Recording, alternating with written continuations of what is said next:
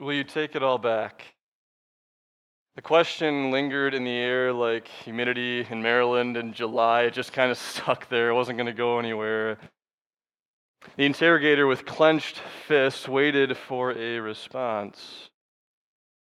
This Lutheran epidemic needed to be quarantined for good.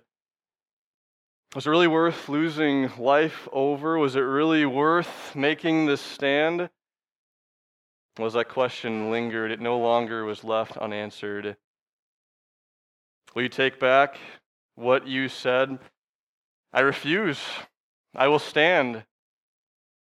And maybe if you're a Lutheran historian, maybe you're thinking of the Diet of Worms 500 years ago, 1521, when Martin Luther stood before princes and priests. When they asked him to take back everything he'd ever written, he said the most famous three-word phrase of the Reformation, "Here I stand." But the scene sketched before us today happened 2 years later. Two Christians, Hendrik Vos, Jacob von Eschen, they made a stand that not even Luther got to make. So these two young men, they were studying to be priests, and they got a hold of Luther's books, and for the first time, they went into the Bible, they saw God's grace, they saw his compassion for them, and they couldn't contain their joy. They stood on the foundation of Christ crucified for all, and they had to let everybody know this amazing truth. The gospel was on the tip of their tongues no matter where they went. Their joy was discovered, especially by those who hated them for it. So after they made their stand, they were led to a fire ready to be lit.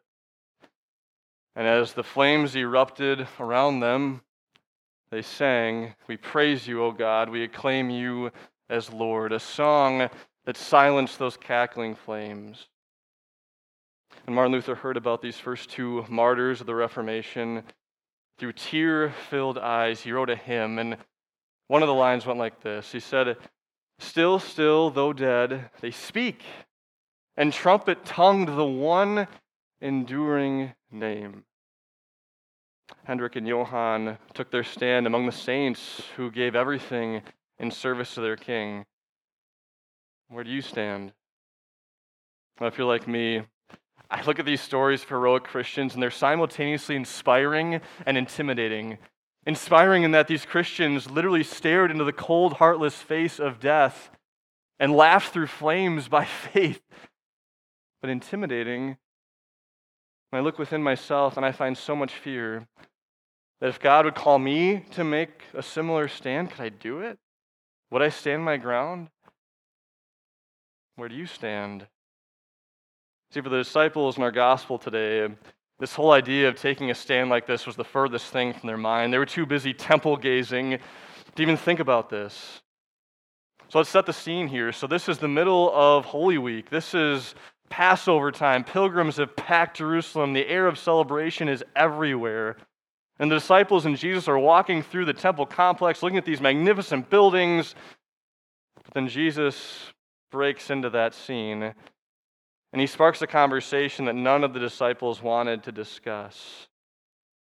Jesus, staring into the cold reality of Good Friday that was coming just a few days away, he reveals the reality for those who will follow after his cross. He says this, "Watch out that no one deceives you. Many will come in my name, claiming I am he, and will deceive many." Jesus imposters are going to come, and people are actually going to believe it? How can this happen? You know, disciples, their minds are just popping with questions one after the next. But Jesus is just getting warmed up. Look what he says next. "When you hear of wars and rumors of wars, don't be alarmed. Such things must happen, but the end is still to come." Is that all, Jesus? Not even close. You have earthquakes, you have famines, natural disasters, the forces of politics and nature colliding, and this is just the beginning of the end. And I read something like that, and doesn't it feel like Jesus is speaking directly to where we are today?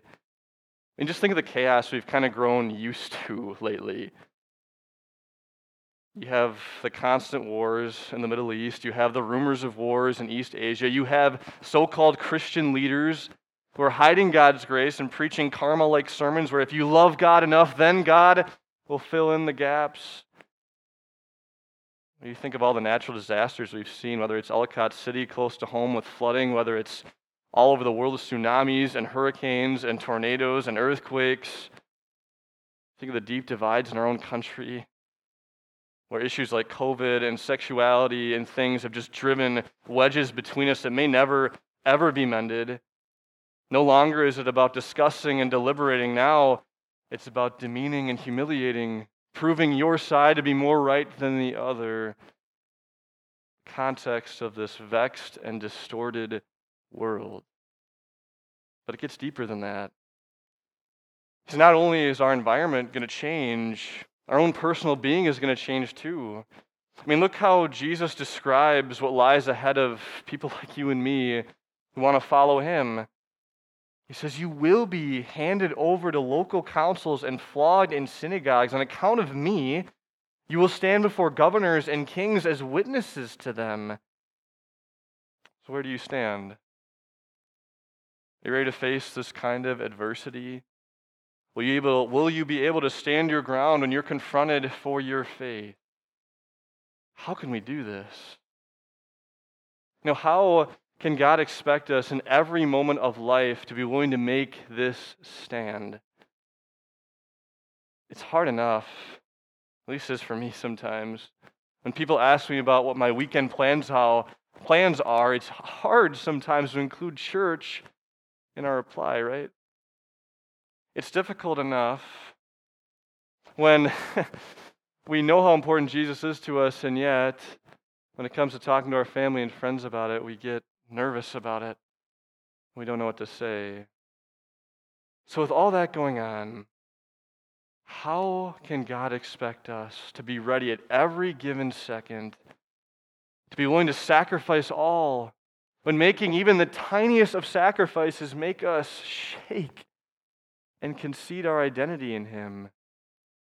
You and I, we love the idea of outreach, right? Bringing people who haven't heard about Jesus into his loving arms, and yet I think we fall into this trap of imagining a perfect environment for where we could do outreach. We think about ideas that worked 50 years ago when it was a societal benefit to be a Christian, ideas that simply wouldn't work today. And maybe we try to disassociate ourselves from the reality that we're surrounded by.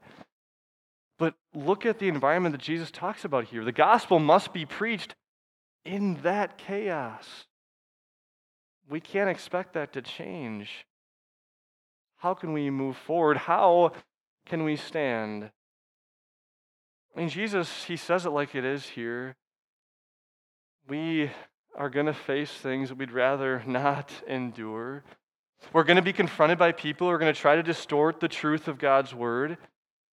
We're going to have to quite possibly experience shaming and separation and cyberbullying and lies because of the stand that we have behind the cross. All these things are right before us. And how are we going to get through this? How can we expect to stand when so much is working against us? Because the thing is, you and I can't hide who we are.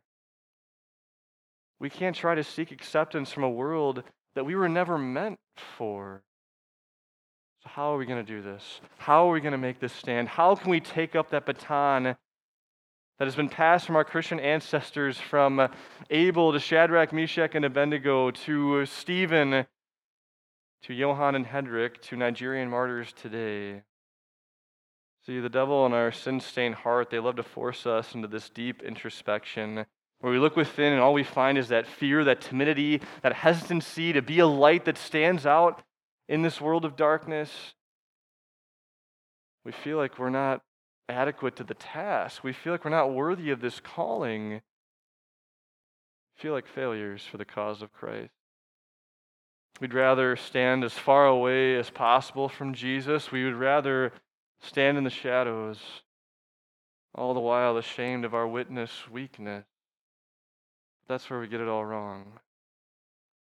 See, it's not up to you and me to stand the way that we need to stand, the place that Jesus wants us to stand. No, our God himself is going to carry us through all of that. When you feel guilty, about being ashamed almost that you go to church, or at least hesitant to talk about it, or you feel so horrible that you don't tell your family and your friends and your coworkers just how important Jesus is to you, remember who Jesus is. Remember how valuable you are to him. Jesus values you so much that he left his home so he could pave the way for you to be there too. He values you so much that without you being a part of his family, he knew it wouldn't be complete, so he had to do whatever it took to welcome you with open arms into a family that lasts forever. He considers you to be so valuable that he won forgiveness for you and didn't just win it for you, but he gives you all these ways of showing that love to you. Forgiveness for all the times we've been afraid and all the times we've been embarrassed of him. He's never, ever embarrassed of you. He loves you dearly. That's why we get to walk into church every Sunday and see this baptismal font and remember that incredible moment where we became children of God. Something you can think about when you take a shower in the morning, the water hits your face for the first time. That water can remind you that Jesus has washed all your sins away, that you have a place with him that can never go down the drain. He gives us the Lord's Supper, which we're going to have later this morning. An incredible way of smelling and tasting and touching God's forgiveness for you. And of course, he's given you the Bible, where he could have just said one time, I love you, but instead he says it in thousands of different ways and tons of different assurances. You never have any doubts. See, you don't have to be worried about making this stand on your own because it's not up to you. No, Jesus has given you the life he's given you for one reason. He's given you this one-way ticket into the deepest room of his heart. You will be able to make a stand and stand your ground and stand up for your faith because his grace will empower you to do just that. His strong voice gentles our scared beyond belief hearts. Look at what he says. Do not worry beforehand about what to say. Just say whatever is given you at the time. For it is not you speaking, but the Holy Spirit. You don't have to strategize ahead of time what you're going to say when your back is up against the wall for your faith. You don't have to worry about making Jesus look bad. You don't have to document every logical reason why it's important to raise your kids in the name of Jesus so you can prove Facebook, or now Meta, I guess, wrong. You don't have to be concerned that you're not going to come through, because you will. You will, because of the one who stood tall against all the forces of evil and not only lived to tell the tale, but lived so you could have that victorious life with him. That's what made Shadrach, Meshach, and Abednego special. That's what made Stephen special. That's what made Martin Luther special. That's what makes you special. We celebrate Reformation Day not just to celebrate Luther's life, but to reflect and recognize and remember that God will always preserve his grace. His grace will always prevail. Jesus has preserved his gospel since the beginning of time. His church will stand. The word remains. And maybe the most incredible part of all of this is that the Holy Spirit wants to use your voice to carry on the legacy of Jesus. So where do you stand? When you are faced with having to talk with your child who's drifted from church and from the faith, and you're wondering how to say the right words, you don't have to be worried about that anymore. Because of the child of God you are, you know the Holy Spirit is going to guide you to say exactly what needs to be said and to have this most loving conversation of all. When you're talking with your friends and you realize that the way you look at life through the lens of Jesus is so far different than them, you don't have to worry about if they leave you. Because you know God is going to send Christian brothers and sisters from all walks of life to pick you back up. When you risk upsetting a professor or losing your job, you don't hesitate to stand up for the truth. Because you stand on the foundation of Jesus and the promises of the Bible that are always there for you. When Satan comes at you with those self-abasing accusations, you can stand firm. Because Jesus stands beside you. His word is always with you. He is the foundation. He is the rock that can never be moved, can never be broken. So let's join together. Let's stand together. Come hell or high water, whatever we face, we know the rock our God is. We know the foundation on which we stand. Don't worry about what to speak. Don't worry if you have what it takes. Jesus does.